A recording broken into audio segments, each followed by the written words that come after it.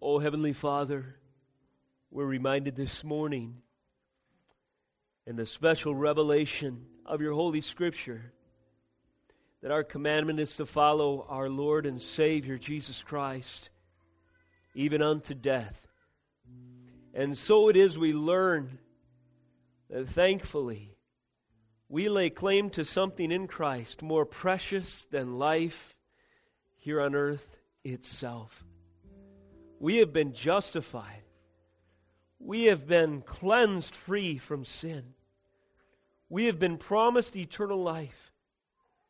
We who are in Christ this morning have been ransomed from the quagmire of death that signaled the death toll of our future and certain judgment in hell itself.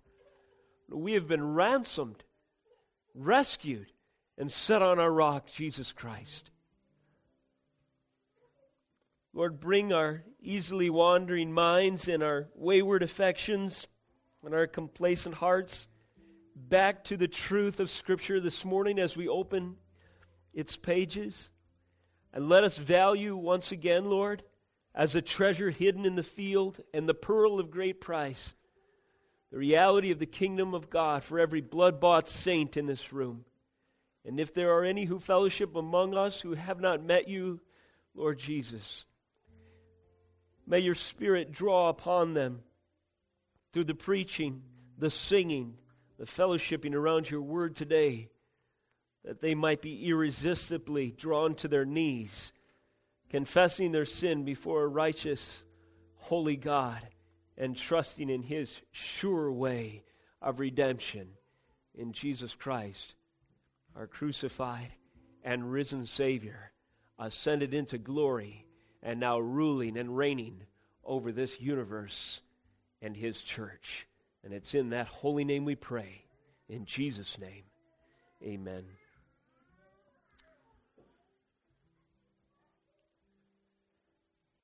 Praise the Lord for the privilege of joining together in fellowship and in opening up his Holy Scriptures this morning. Turn with me, if you would, to Matthew chapter 13. While you're turning there, I'll give you the title of today's message is Kingdom Corporate. A corporate understanding of the kingdom of God. Corporate meaning all people, everywhere at all time in the world today, unregenerate and saved alike. What does the kingdom of God look like in this context? Matthew 13, the third great discourse, Jesus' sermon in this gospel. Today we'll consider the second of the kingdom comparison parables. We've considered the parable of the sower, and this morning we'll consider the parable of the weeds, verses 24 through 43. If you are able, if you would stand with me for the reading of the word, we'll open in Matthew 13, verse 24. He, that is Jesus, put another parable before them, saying, the kingdom of heaven may be compared to a man who sowed good seed in his field. But while his men were sleeping, his enemy came and sowed seeds among the wheat and went away. So when the plants came up and bore grain, then the weeds appeared also. And the servants of the master of the house came and said to him, Master, did you not sow good seed in your field? How then does it have weeds? He said to them, an enemy has done this. So the servants said to him, then do you want us to go and gather them? And he said, no, lest in gathering the weeds you root up the wheat along with them. Let both grow together until the harvest, and at harvest time I will tell the reapers, gather the weeds first, and bind them in bundles to be burned, but gather the wheat into my barn. Verse 31, he put another parable before them, saying, the kingdom of heaven is like a grain of a mustard seed that a man took and sowed in his field. It is the smallest of all seeds, but when it has grown, it is larger than all the garden plants and becomes a tree, so that the birds of the air come and make nests in its branches. He told them another parable. The kingdom of heaven is like leaven that a woman took and hid in 3 measures of flour till it was all leavened. All these things Jesus said to the crowd in parables. Verse 34, indeed, he said nothing to them without a parable. This was to fulfill what was spoken by the prophet. I will open my mouth in parables. I will utter what has been hidden since the foundation of the world. Verse 36. Then he left the crowds and went into the house, and his disciples came to him, saying, explain to us the parable of the weeds of the field. He answered, the one who sows the good seed is the Son of Man. The field is the world, and the good seed is the kingdom, is the children of the kingdom. The weeds are the sons of the evil one, and the enemy who sowed them is the devil. The harvest is the close of the age, and the reapers are the angels. Just as the weeds are gathered and burned with fire, so it will be at the close of the age. The Son of Man will send his angels. They will gather out of his kingdom all causes of sin and all lawbreakers, and throw them into the fiery furnace. In that place there will be weeping and gnashing of teeth. Then the righteous will shine like the sun in the kingdom of their Father. He who has ears, let him hear the word of God. You may be seated. The context surrounding this second parable, that is verse 24 through 30, the parable of the weeds sown alongside the good seed, I'll give you in a moment. For the purpose of today's message, we'll set aside verses 31 through 35 to consider at a later time. There's two other abbreviated parables, kingdom comparisons as well, therein. One is the mustard seed, the other is the leaven. Then there's an explanation in that section of parables and their purpose. And then in verse 36 and following, we get the interpretation, again to the disciples, of the parable of weeds that he had delivered earlier. The context surrounding the parable of the weeds is certainly rich. It's infused with all kinds of densely packed meaning. Certainly theologically rich content not only is saturated within the context of this parable, but surrounding it as well. As in all of Jesus' teaching, the immediate proximity and the greater, bigger picture of biblical understanding is necessary for us to catch something of the weight of what Jesus is proclaiming here. The context surrounding and infusing this parable with meaning includes a few aspects. I'll list 5 of them for you quickly. First of all, there's a grouping of kingdom comparisons illustrating and emphasizing the amplitude of the kingdom. There's 7 parables we've mentioned in chapter 13, and they all tell us something by comparison, by analogy, something of the amplitude of the kingdom of God. The word amplitude refers to scope, strength, power, majesty, glory. It's almost worthy of a worship song, the definition of that word itself. It's a word that includes a kind of power and intrinsic value, a kind of resplendence, a kind of thing that we know to appreciate even in our fallen humanity, and that we still retain something of God's image, and we crave things and we value things that are rare, that have value, like gold or diamonds. And in this section, the kingdom of God is amplified in its beauty, its majesty, its resplendence, and its value. And we even see pictures like this later given of the kingdom of heaven. That is, value references like treasure hidden in the field and a pearl of great price. So the context is a grouping of kingdom comparisons illustrating the amplitude of the kingdom. There is in this section, that is this passage of Scripture, between the parable and the explanation of the parable, a break in between again, and you'll notice this is the second time this has occurred in this discourse. There's a separation of the declaration of the parable and the explanation of the parable. Verses 24, he put another parable before them, saying, the kingdom of heaven may be compared to a man who sowed good seed in his field. Who are these people? Who are them, as it were, in front of him? Well, we find in verse 36 the answer as distinguished again from those who received the explanation. Verse 36 says, then he left the crowds, so that would have been those he originally spoke the parables to. He went into the house, and his disciples came to him, saying, explain to us the parable of the weeds of the field. So again, there's a distance between the declaration and the explanation, both in time, location, and audience. He had been outside, he goes inside, he had been talking to the throngs, now he's talking only to the disciples, and some time had passed in between. And I would just call your attention back to a previous message titled Secrets of the Kingdom to give you an explanation for why. That had been Jesus' pattern in the first parable in this section as well. Number 3, note of context. This parable of the weeds can be compared to the closing parable in this section of dragnet. In these 6 parables following the parable of the sower, which is kind of a preeminent theme, then the 6 that follow, they can be arranged in pairs. And they occur together except for the weeds in the parable of the dragnet. But notice the similarity as you turn over and follow me in verse 47. Again, the kingdom of heaven is like a net that is thrown into the sea and gathered fish of every kind. When it was full, men drew it ashore and sat down and sorted the good into containers, but threw away the bad. And Jesus says, so it will be at the close of the age. The angels will come out and separate the evil from the righteous and throw them into the fiery furnace. In that place there will be weeping and gnashing of teeth. And you see the explanation of this parable is identical, as the analogy is slightly different. The meaning is essentially the same. There's a pairing of the parable of the dragnet to the parable of the weeds. Fourthly, note of context. This is another planting analogy. Jesus is drawing on the experience of the hearer in relationship to agriculture to highlight some distinctions. And you'll notice a slight difference in this parable from the one that preceded it. Before, Jesus was drawing distinctions between types of soil. In the individual, the soil can sometimes be stony, thorny, hard, or by God's grace, fertile.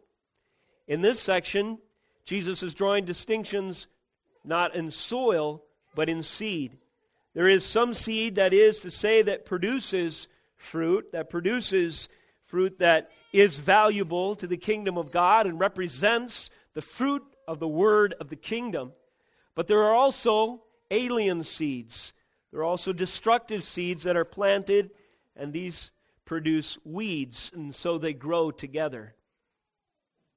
This helps us to understand a different nature of this parable's meaning than the first one. The first referred to more the individual aspects, what takes place in the human heart, and the second refers to corporate. That brings up my fifth point. Fifth point in context. Second, in this 3-part escalation and kingdom amplitude, we have the parable of the weeds. That is to say, in the parable of the sower, and then the parable of the weeds, and then the parable of the mustard seed, all 3 are planting analogies, but they illustrate in escalating form, that is a little bit bigger and broader, the amplitude again, or the range and the power of the kingdom.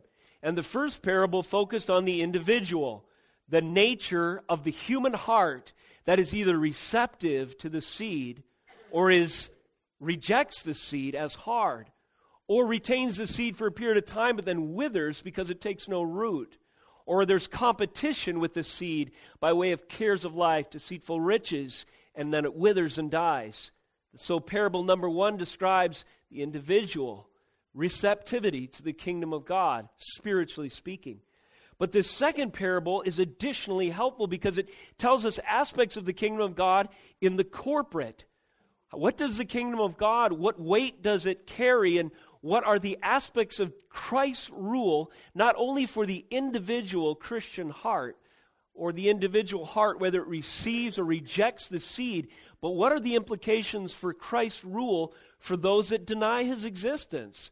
For those who have never really cared to hear the gospel in the first place, or for those who stand in obstinate rebellion against the proclamation of Jesus' own words, even in this era. As we see, there's unbelievers around us all over the place today. The parable of the weeds, in escalating fashion, tells us how Christ's rule is asserted and extended over all people, not just the hearts that he redeems for his name. And then thirdly, we'll cover, Lord willing, in our next message, the amplitude of the kingdom in relationship to time. This three-part escalation of kingdom amplitude talks about the kingdom ramifications for the individual, and then the corporate, and then all of history. A sort of pan-historical, that like panorama of history, a pan-historical view of the future of the kingdom is also emphasized in these parables. So with that introduction and context, let me give you a heading for 4 points this morning. The kingdom of God, in its corporate context, requires we understand the following. And these are just 4 subtitles or 4 subheadings to divide into parts the parable of the weeds. The kingdom of God in its corporate context requires that we understand, number 1, the proprietary nature of God. Proprietary means ownership. Secondly, the dichotomous nature of fruit. Dichotomous means 2 parts, 2 different strains. Number 3, the concurrent nature of divine sovereignty. Concurrent means 2 things at once. And number 4, the divergent nature of human destiny. Divergent, of course, means 2 directions. This kind of gives us a format or a framework for understanding this parable. In order to understand how the kingdom of God is asserted and how it interacts and what its implications are for the corporate, all people, for all time, it requires, first of all, that we understand that this world is the Lord's, the fullness thereof, and everyone, all who dwell therein. Verse 24, he put another parable before them, saying, the kingdom of heaven may be compared to a man who sowed good seed in his field. But when men were sleeping, his enemy came and sowed weeds among the wheat and went away. As we move through this parable, we'll couple it with its explanation. So then move over to verse 36. And he left the crowds, went into the house. His disciples came to him, saying, explain to us the parable of the weeds of the field. He, that is Jesus, answered, the one who sows the good seed is the Son of Man, and the field is the world. And the good seed is the children of the kingdom. The weeds are the sons of the evil one. First, I would have us notice who owns the field and what is the field. The kingdom of heaven may be compared to a man who sowed good seed in his field. Possessive pronoun. What is the field? The field is not just this church building, your personal experience, the individual Christian heart, or even a city that has experienced a revival. The field, that is the area that God owns by proprietary stake, that he is the property owner of, that he owns the deed and claim to, is this entire world. On what basis? By what claim does the Lord own the world? By creative right. Everything that exists owes its existence to the spoken word of Almighty God. And what arrogant man would dare to say that that which owes its being to his word alone does not owe its allegiance to its Creator? When we walk through creation, we witness, as the Bible poetically declares, trees praising the Lord by operating according to their creative, ordained commands to draw up water from the soil through the root system that God designed, to branch out and to collect the sun's energy through photosynthesis on beautiful array of emerald green leaves. And the Word of God says these trees praise His holy name. They evidence His creative power by obediently, not as a conscious individual, that is, like a human, but certainly as a created thing. They operate according to God's ordained purpose and thus serve Him glory. And so the vibrance of nature and the beauty of this world rings with praise to Almighty God and testifies to His creative power. It is His, and it serves to glorify Him. And every time I think about nature itself and the willingness of a sunrise to display for God's glory alone the beautiful palette of unimaginable colors that has inspired artists throughout all the ages to try to achieve something, but never quite achieving that same beauty, depth, and dynamic and vivid display of overwhelming, awe-struck wonder, reminds me of the wickedness of the human heart. Who are we to say, "Prove to me you exist"? Who are we to say, "I will do my own thing, thank you"? Who are we to say knowledge can be gained from the tree of the knowledge of good and evil, and not by obediently following the created command, the created ordinances, and the direct special revelation commands of our Father, of our Creator, God? The parable of the weeds reminds us that this earth in total, this universe indeed, is His field.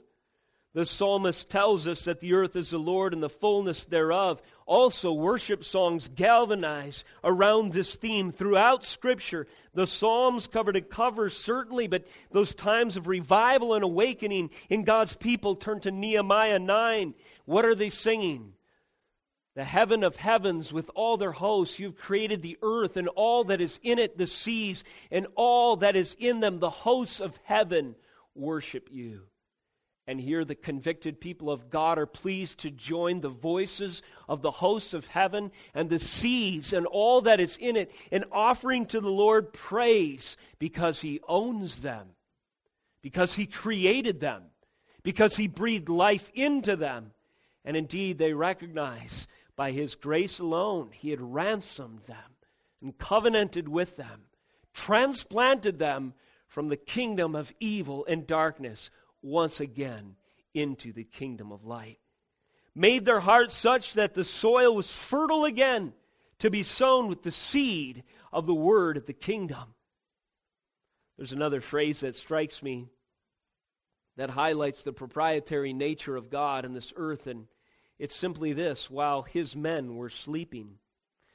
The conditions in this analogy describe the interplay between authorities and what they presume to do. In verse 25, but while His men, that is, the owner of the field, the master of the house, the Lord of heaven, the King of kings, while His men, His operatives, were sleeping, His enemy came and sowed seeds among them, wheat, and went away.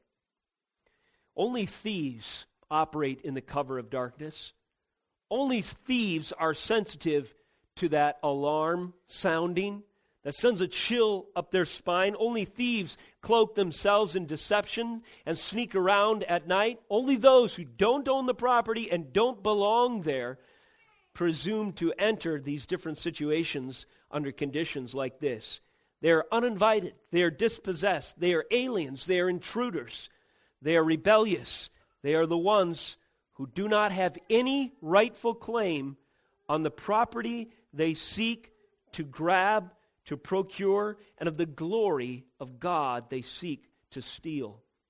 That is to say, any other truth claims, any other proposition, any other worldview, any other ideas outside of the good seed that ought to be sown and produce fruit in the field, any enemy seeds are nothing but weeds sown by trespassers.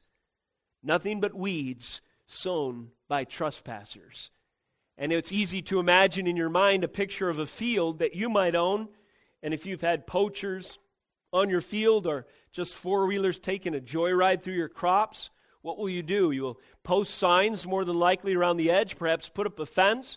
You've seen those signs before. What do they read?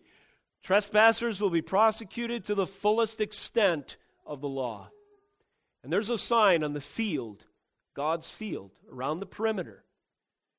And remember, this field is the entire world. He owns it all. And that sign on the perimeter of the field of God's ownership says, trespassers will be prosecuted to the fullest extent of the law. What might that be? It's not 90 days in jail. It's not doing time in prison. It's a stay under the wrath of God, justly deserving every hell-bent sinner, from which there is no reprieve. It's the weeping and the gnashing of teeth. It's the condemnation of hell itself. It's the fiery furnace. It's a place of untold misery and torment, where every trespasser will receive his just dues, if he is not found in the good graces of the owner of the field. To understand the kingdom in its corporate context requires we understand that God owns the field. He's also referred to in this section as the master of the house. Usually a field, a cultivated piece of property nearby, has a place of residence. The owner of the field, the farmer, the husbandman, has a place close to the field so that he might steward it accordingly. Therefore, the farmhouse represents a stake, a claim, a homestead. It is a symbol, a sign of ownership over the extent of what he controls. And thus, again, we see in verse 27, that the servants of the master of the house came to him and said, Master, did you not sow good seed in your field? I wonder how many of us, that term is a little unfamiliar to us. I'm sure we've read it in the Word 100 times. But how many of us think of the Lord as our master? After all, the Bible says that we are slaves to righteousness. One way to say it is this. We've mentioned this in the past. Slavery is an inescapable concept. That doesn't sell very well in the individual, free will libertarian ears of the average rebellious American citizen who wants complete autonomy. Slavery they see as nothing but a blight from the past, where one holds tyranny over the other. But we're talking about the owner of the world, the owner of your life, the one who spoke you into existence, who knit you together in your mother's womb, who knew the sum of your molecules, indeed the atoms, the electrons and the protons and the DNA code of your very being before you were even conceived in your mother's womb. You better believe that he not only owns the field, but he owns you. And we ought to see the Lord as, yes, a loving, yes, a gracious, but nevertheless, still a ruling, authoritative, powerful master, our Savior and our Lord, and we are his servants. He is the master of the house. We serve at his pleasure, and we do so on his terms, and his terms is the life-saving blood of his only Son. Number 2, the kingdom in its corporate context requires we understand the ownership of God, the proprietary nature of God, but secondly, the dichotomous nature of fruit. That is, there's two kinds of fruit. There's two kinds of seed that produce two kinds of plantings. This, of course, would be the fruit that was spoken of earlier as sown on good soil in verse 23, or the good fruit that's referred to in Matthew chapter 7 as contrasted to the weeds, verse 25. But while his men were sleeping, his enemy came and sowed weeds among the wheat and went away. So in this example, we have weeds and wheat. Verse 26, so when the plants came up and bore grain, then the weeds appeared also. And the servants of the master of the house came and said to him, Master, did you not sow good seeds in your field? How then does it have weeds? Later in the explanation, after saying in verse 37, the one who sows the good seed is the Son of Man, he says in verse 38, that is the Lord Christ, the field is the world, the good seed is the children of the kingdom, and the weeds are the sons of the evil one, and the enemy who sowed them is the devil. There's two different kinds of fruit, as it were, plantings that are growing up, sprouting, cropping up all over the place on the field today, as it has always been. There are weeds and there are wheat. A phrase that strikes me as particularly salient is weeds among the wheat. Jesus is declaring that understanding of the corporate nature of the kingdom of God is that there will be two kinds of plants growing next to each other.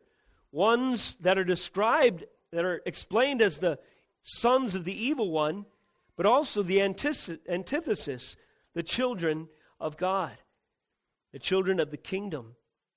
Children of the kingdom, side by side, exist for a period of time, though brief and interim, with the sons of the evil one, which are the devil. We see in Genesis 3:15 that Jesus is reaching back all the way to the language of antithesis that we've touched on recently. Jesus says to the serpent, in declaration of curse, but also promise of salvation, that there will be two kinds of seeds. There will be the seed of the woman, and there will be the seed of the serpent. And the seed of the woman represents the elect, the favored ones of God, from whom would come the seed of seeds of the woman, if you will, Jesus Christ, who would stomp on the serpent's head. He would bruise his heel, but he would destroy utterly Satan. And with him, all of the children of Satan. So this language here in describing the kingdom of God corporately is drawing on this ancient language of antithesis. There are two kinds of people, that is to say, sons of the evil one and sons of the kingdom in the language of Matthew. These days, it's important to identify that this is not dualism. There's this idea of equal and ultimate opposing forces in the world that comes up in popular Hollywood films and in the consciousness of most individuals. They recognize evil and they recognize good, and they recognize something of almost an irreconcilable conflict between the two. Life is tension between evil and good. And that's all we really have to look forward to in the future, and that's really all there's ever been, are these equal and opposite opposing forces. And though there is present in the world today both evil and both good, and agents of the same and children of the same, the Bible is clear that if we are to understand the corporate nature of the kingdom of God, we must see that there is a shelf life for evil, that there is even a purpose in God's sovereignty for it, and evil will never ultimately triumph. Though these plantings are of a dichotomous nature, two parts, and they grow together, there will be a separation and a judgment. And this passage declares as much. Although this is true, and although this may be apparent to some degree before us, it nevertheless is a difficult concept for us to grasp. How do we know this? Well, I think it's illustrated in the parable as well. Note verse 27. When the servants of the master of the house came and said to him, Master, did you not sow good seed in your field? How then does it have weeds? So you see, the servants, though loyal to the master, nevertheless are either ill-informed, ignorant to some degree, or confused, or maybe a mixture of those three. And so they approach the master and ask this question that is heavy on their minds. How then does it have weeds? In other words, oh God, I know that you are powerful. I know that you are sovereign. Why is there evil? And why have you allowed weeds to grow in your fields? This speaks to the perplexing nature of providence that often tempts the faithful to fret. Every one of us are familiar with this tension and this difficult circumstance in processing the world that we live in. I'm telling you, it is testimony to our finitude, our finiteness. We are just creatures that understand a very narrow degree of ultimate reality that God knows perfectly, beginning to end, and comprehensively and infallibly. Remember last week in Psalm 37, verse 1, the admonition from the very first words of David's hymn are, fret not yourself because of evildoers. You see this cry all the way back to the Psalms, where the temptation for man to fret and to be in anguish and angst because of the perplexing nature of the providence of God. And the call is to wait on the Lord. The call is to be not envious of wrongdoers. Here's a promise, verse 2, they will soon fade like the grass and wither like the green herb. And again you see biblical language referring to things that are planted. They may bloom for a season, but they will surely fade. As it's stated in other places, the grass withers, the flowers fade, but the word of the Lord stands forever. Or in this section, the wicked, the sons of the devil, they grow for a season, but they surely fade. But the word of the Lord and the children of the kingdom, they stand forever. Verse 3, trust in the Lord and do good. Dwell in the land, befriend faithfulness. Delight yourself in the Lord. He will give you the desires of your heart. Commit your way to the Lord. Trust in Him and He will act. He will bring forth your righteousness as the light, your justice as the noonday. And we see even in this parable that there is ultimate justice at the end of the reaping season. Be still before the Lord and wait patiently for Him. Fret not yourself over the one who prospers in his way, over the man who carries out evil devices. Over, we could say, in New Testament language, the weed that springs up alongside the children of the kingdom. Refrain from anger, forsake wrath, fret not yourself, it tends only to evil. Verse 9, the evildoers shall be cut off, but those who wait for the Lord shall inherit the land. The perplexing nature of providence sometimes causes the strongest among us to be confused and to ask certain questions of the master of the house. Have not you sown good seeds in the field? Why is it then that weeds have sprung up? And the call from Scripture, even in Jesus' own parable here, is to not let a premature evaluation cause our faith to be cut off at the knees, but instead confess that our Master is all-knowing and omnipotent. He works all things together for good for those that are the called according to His purpose. And when we look at a small segment of history, a small incident in our own lives, or even the pressing circumstance at the threshold of our doorstep, even this morning, we can be rest assured in the words of Christ that there are two kinds of plantings growing. One will wither and will wither soon.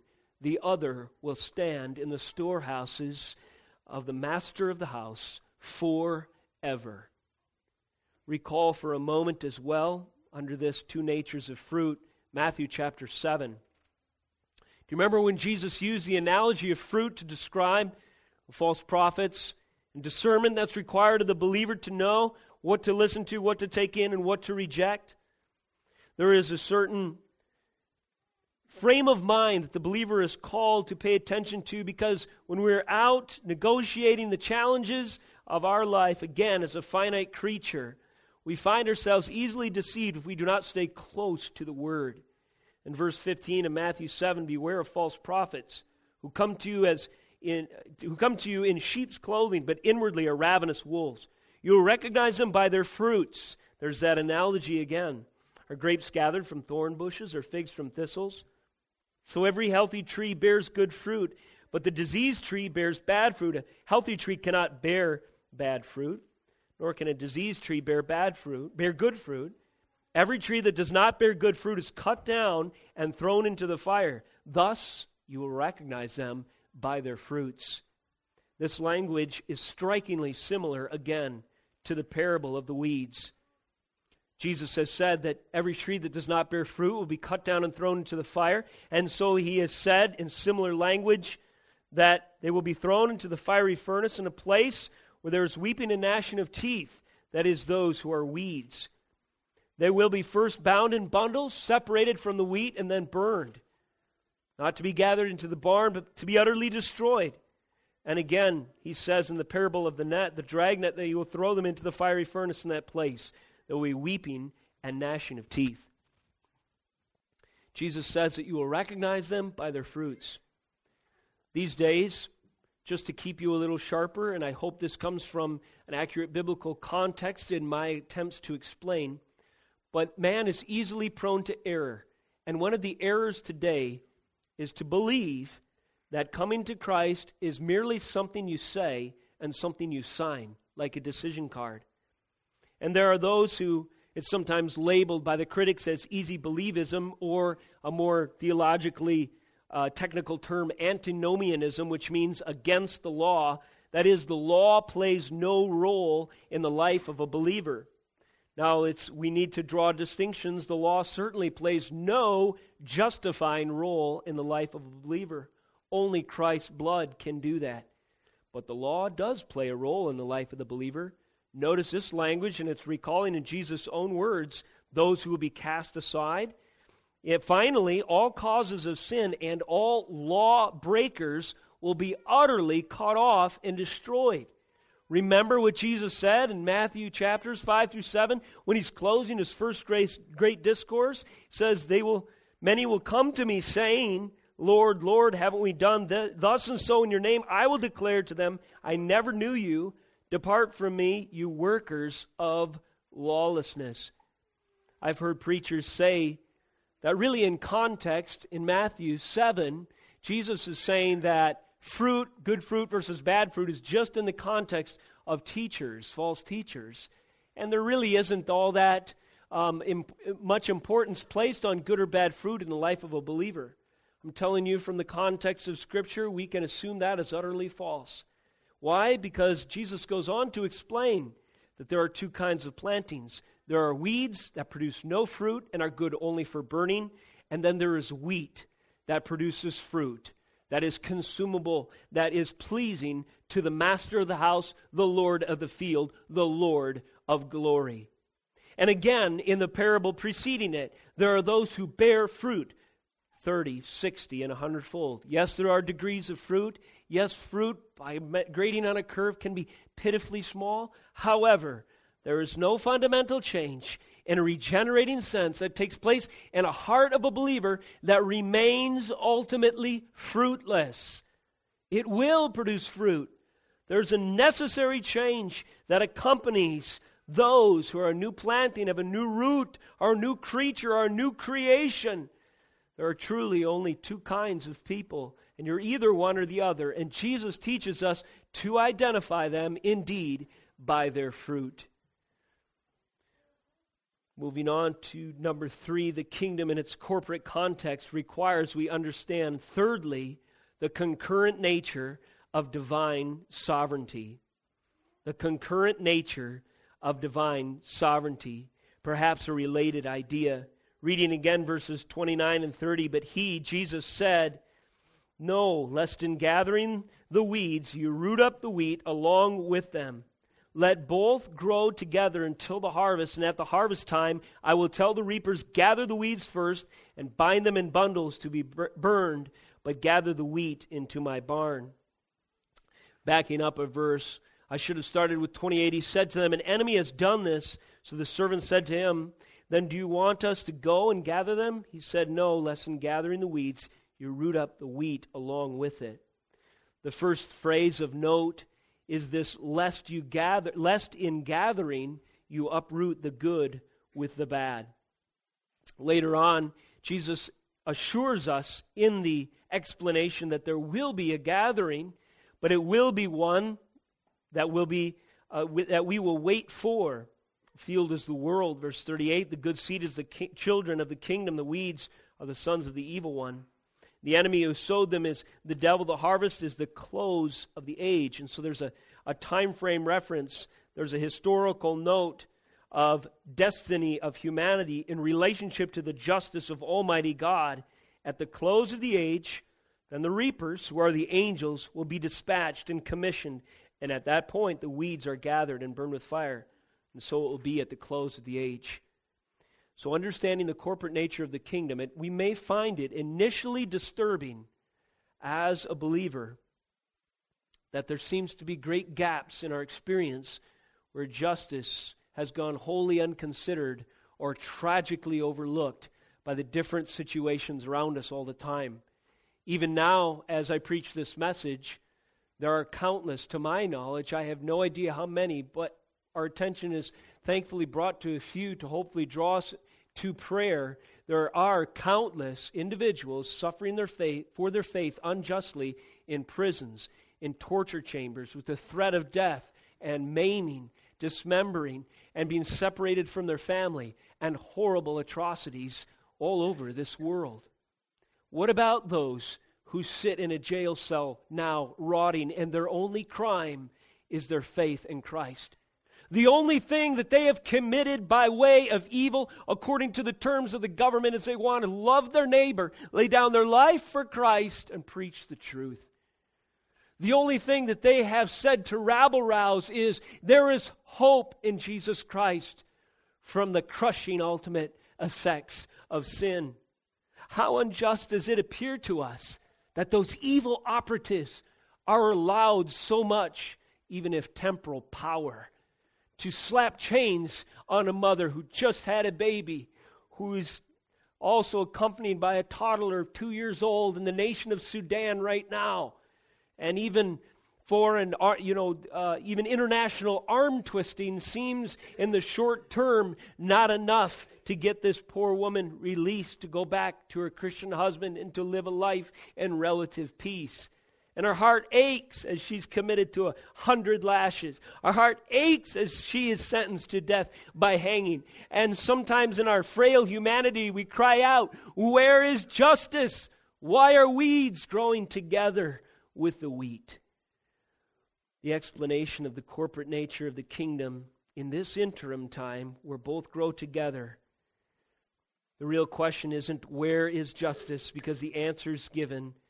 But the real amazing thing is that God has placed a stay on the ultimate reaping for the elect's sake. Verse 29, Jesus says, "Don't go reap right now, lest in gathering the weeds you root up the wheat along with them."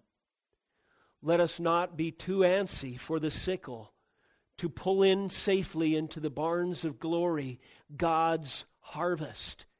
Because there are those who are suffering in places the gospel could never otherwise go, who will testify in their sufferings to the power of Jesus Christ, to perhaps a jailer who will hit their knees in repentance and prayer, saying to a Paul, saying to a Silas, "Men and brethren, what must I do to be saved?" A man who just hours before, perhaps with malice, was a guard instructed to kill them if they so much made a move to escape. And now he wants a way of escape from them.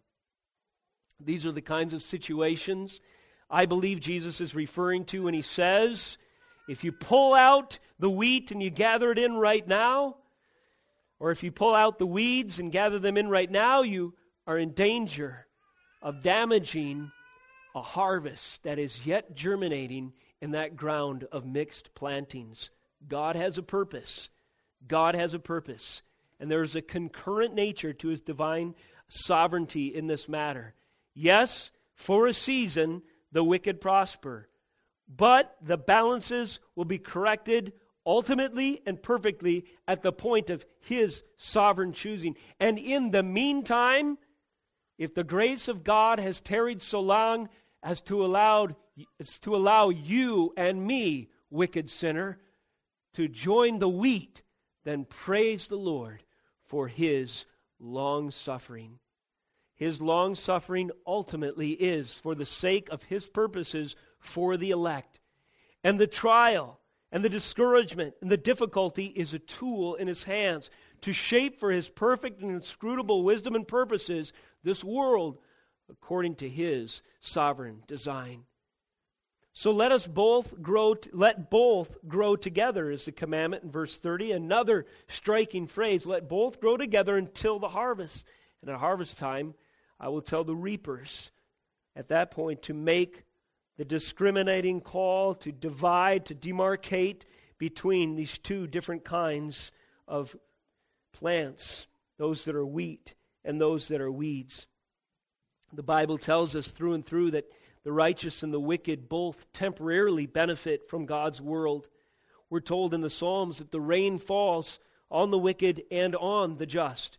But we're also promised, Psalm 37 we referred to earlier, but also Psalm 73, lest we become disillusioned with this reality that when we go to the presence of the Lord, namely his word, and if we bow our hearts before its truth, we can see God's ultimate end. He does indeed set the weeds and set the wicked in slippery places, and they will one day be gathered into huge bonfires, and the torch of God's justice will touch that tinder, and it will be dry and ready for the flame, and it will burn with an eternal light, testifying to God's magnificent holiness, as every person outside of the covenant of God's grace receives the just wrath of him in hell forever for refusing the offer, the truth, and the sacrifice of Christ. This is a reality. Sometimes considering the weight of hell itself allows us to endure a little longer when we see injustice in the short term. We pray that in this time more would repent, turn from their wicked ways as we have, and come into the kingdom. Notice finally, under concurrent nature of divine sovereignty, that although this ground, in a corporate sense, is producing weeds and wheat, it's different from the soil in the individual heart that produces, in some cases, thorns and good seed, good plants. That is, for an individual, if we have cares of life or the deceitfulness of riches that grow together with the seed in our heart, what happens? It chokes out the seed, the good seed, and we run the risk of not knowing the Lord at all and not ever producing fruit and proving ourselves to be indeed unbelievers in the end, unfruitful, not bearing either 30, 60, or 100-fold. But in a corporate sense, it's a little different. Though the weeds and the wheat grow together, notice the weeds do not choke out the wheat. That is to say, by application, persecution does not destroy the church of Jesus Christ. And boy, will fools try. How many eons now, over and again, have wicked governments, evil men, malicious intent, seeking to destroy the kingdom, launched an infanticide campaign against every baby that might produce a deliverer for the people of God from Egypt. Against every child under the age of 2 that might produce a messianic cry and rallying point to overthrow a Herod. How many in our day? The wicked intentions of Lucifer himself seek to destroy the innocents by perpetrating by judicial fiat abortion that wreaks havoc and holocaust on our land, destroying life.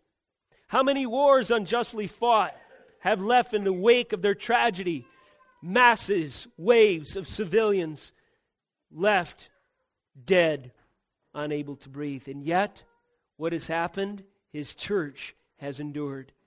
No matter what difficulties, no matter what malice, no matter what onslaught of persecution, the weeds do not destroy the wheat. You compare these two parables and we see that it's much more dangerous that we would entertain cares of life and riches than it would ever be, spiritually speaking, for us to be persecuted.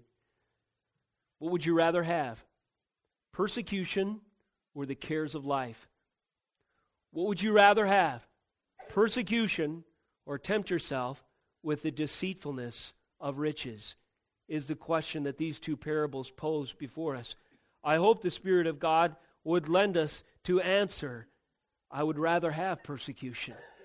I would rather have a world hating me and be loved by God than be entertaining evil seeds in my own heart that might be the undoing of the good seed, of the soil, of the individual. And so we see in this example what has been, as it's been quoted in history, the seed of the church, the martyrdom of the saints. There is an incredible quote. A lot of times, I can't restrain myself from saving these for sermons, so I apologize if you're hearing this twice because I've shared it with some of you. There was a French philosopher named Montesquieu that was one of the primary influences during the time of the framing of this nation. And as far as I can tell, though I haven't read him much myself, he would not have been necessarily that good of an influence. Enlightenment thinking and humanism may have overtaken a lot of his worldview.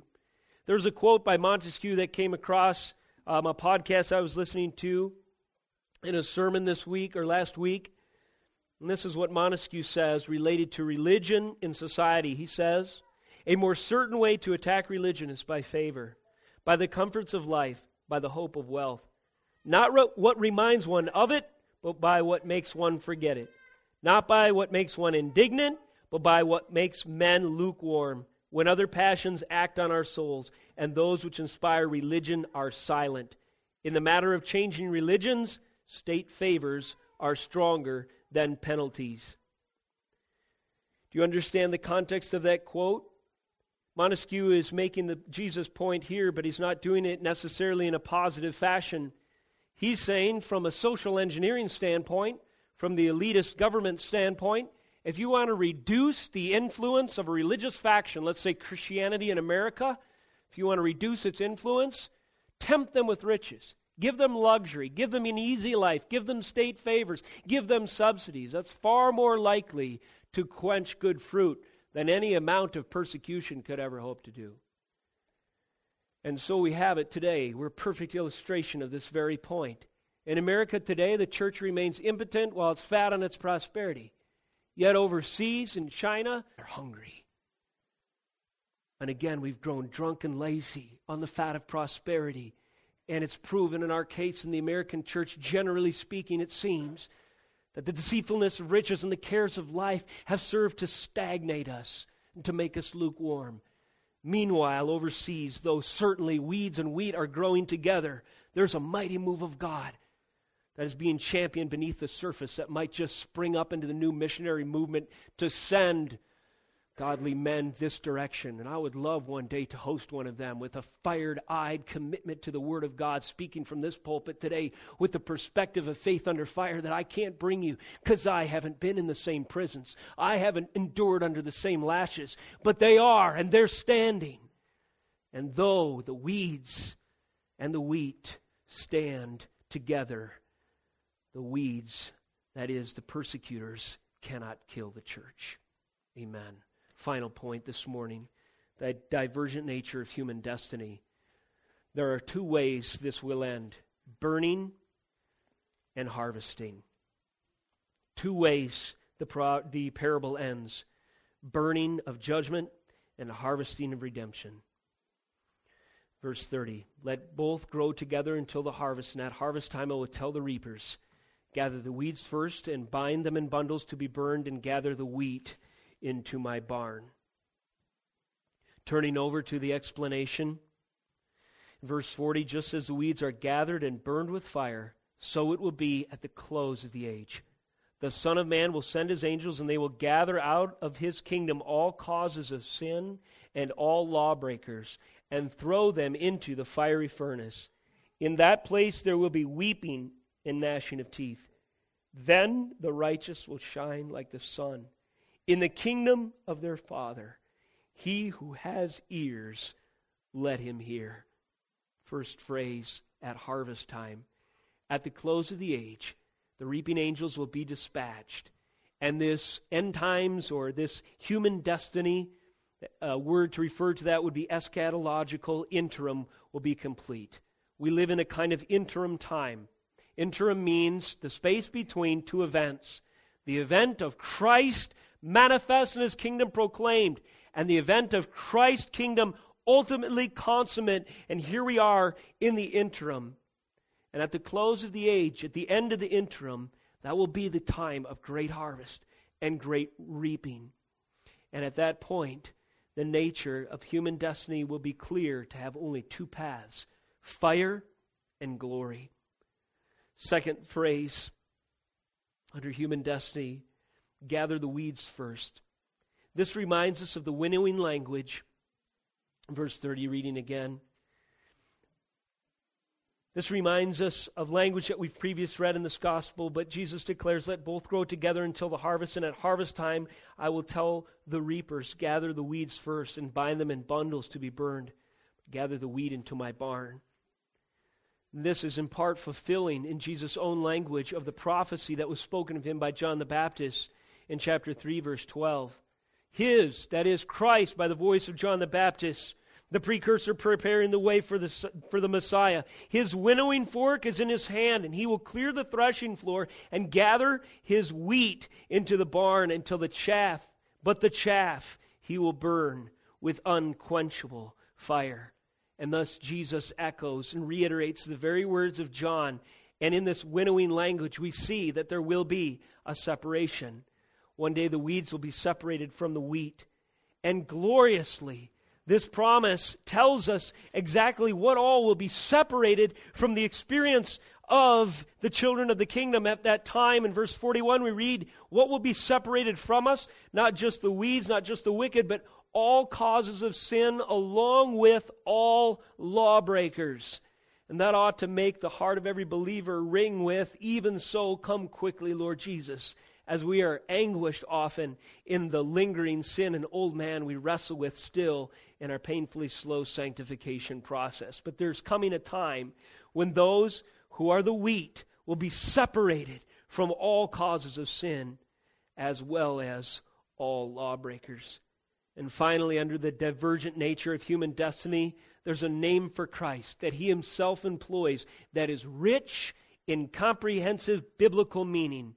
At first, it seems self-deprecating almost. Verse 41, the Son of Man, capitalized, Son of Man, will send his angels, and they will gather out of his kingdom all causes of sin and all lawbreakers. Is Jesus taking on the cloak of humility when he uses this language? Yes, but not only yes. Jesus refers to himself as the Son of Man, and Son of Man can refer certainly to a human being. But in the context of who Jesus is and his declaration, this term is saturated with so much more meaning. The Son of Man is the incarnate Son of God, the one who, in his two natures, is the only perfect and satisfactory sacrifice to justify us and to satisfy the wrath of God. The second person of the Trinity, in taking on human flesh, is here pictured and self-identified as the Son of God, the incarnate one. But thirdly, and with an even more glorious and prophetic overtones, when we think of Son of Man, think of this. Daniel 7:13 and 14. I saw in the night visions, and behold, with the clouds of heaven there came one like a Son of Man. And he came to the Ancient of Days and was presented before him. And to him was given dominion and glory and a kingdom that all peoples, nations, and languages should serve him. His dominion is an everlasting dominion which shall not pass away, and his kingdom one that shall not be destroyed. This is the Son of Man.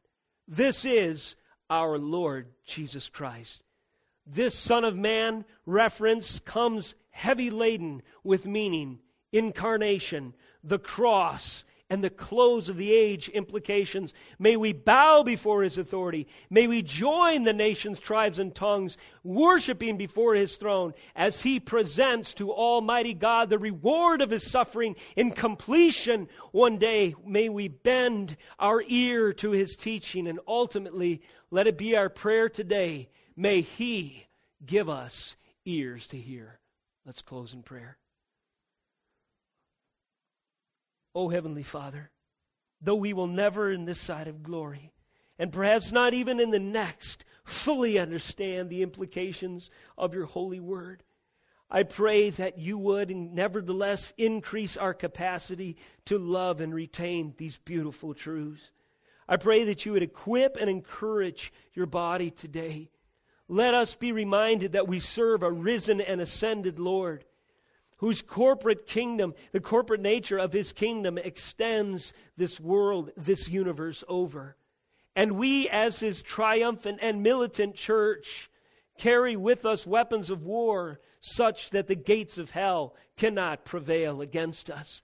I pray that you would commission and send us, Lord, as you did your early disciples, in spite of a land, Lord Jesus, that is under such deception, and often drunk, as we mentioned, on the curse of cares of life and hardness of soil, obstinance towards your word, Lord, self-righteousness, self-aggrandizement, deceitfulness of riches. Let it not be, Lord, a trapping for us, but instead let us stay close to the refuge of your word, to stay convicted in your and among your people under the influence of the Holy Spirit you leave to comfort and guide, and let us boldly proclaim, no matter where we are planted, whether there's weeds all around or not, that Jesus Christ is the Lord of the harvest, the Lord of the Sabbath, the Lord of glory. and the Lord of lords and the King of kings. And it's in his holy name we pray. In Jesus' name, amen.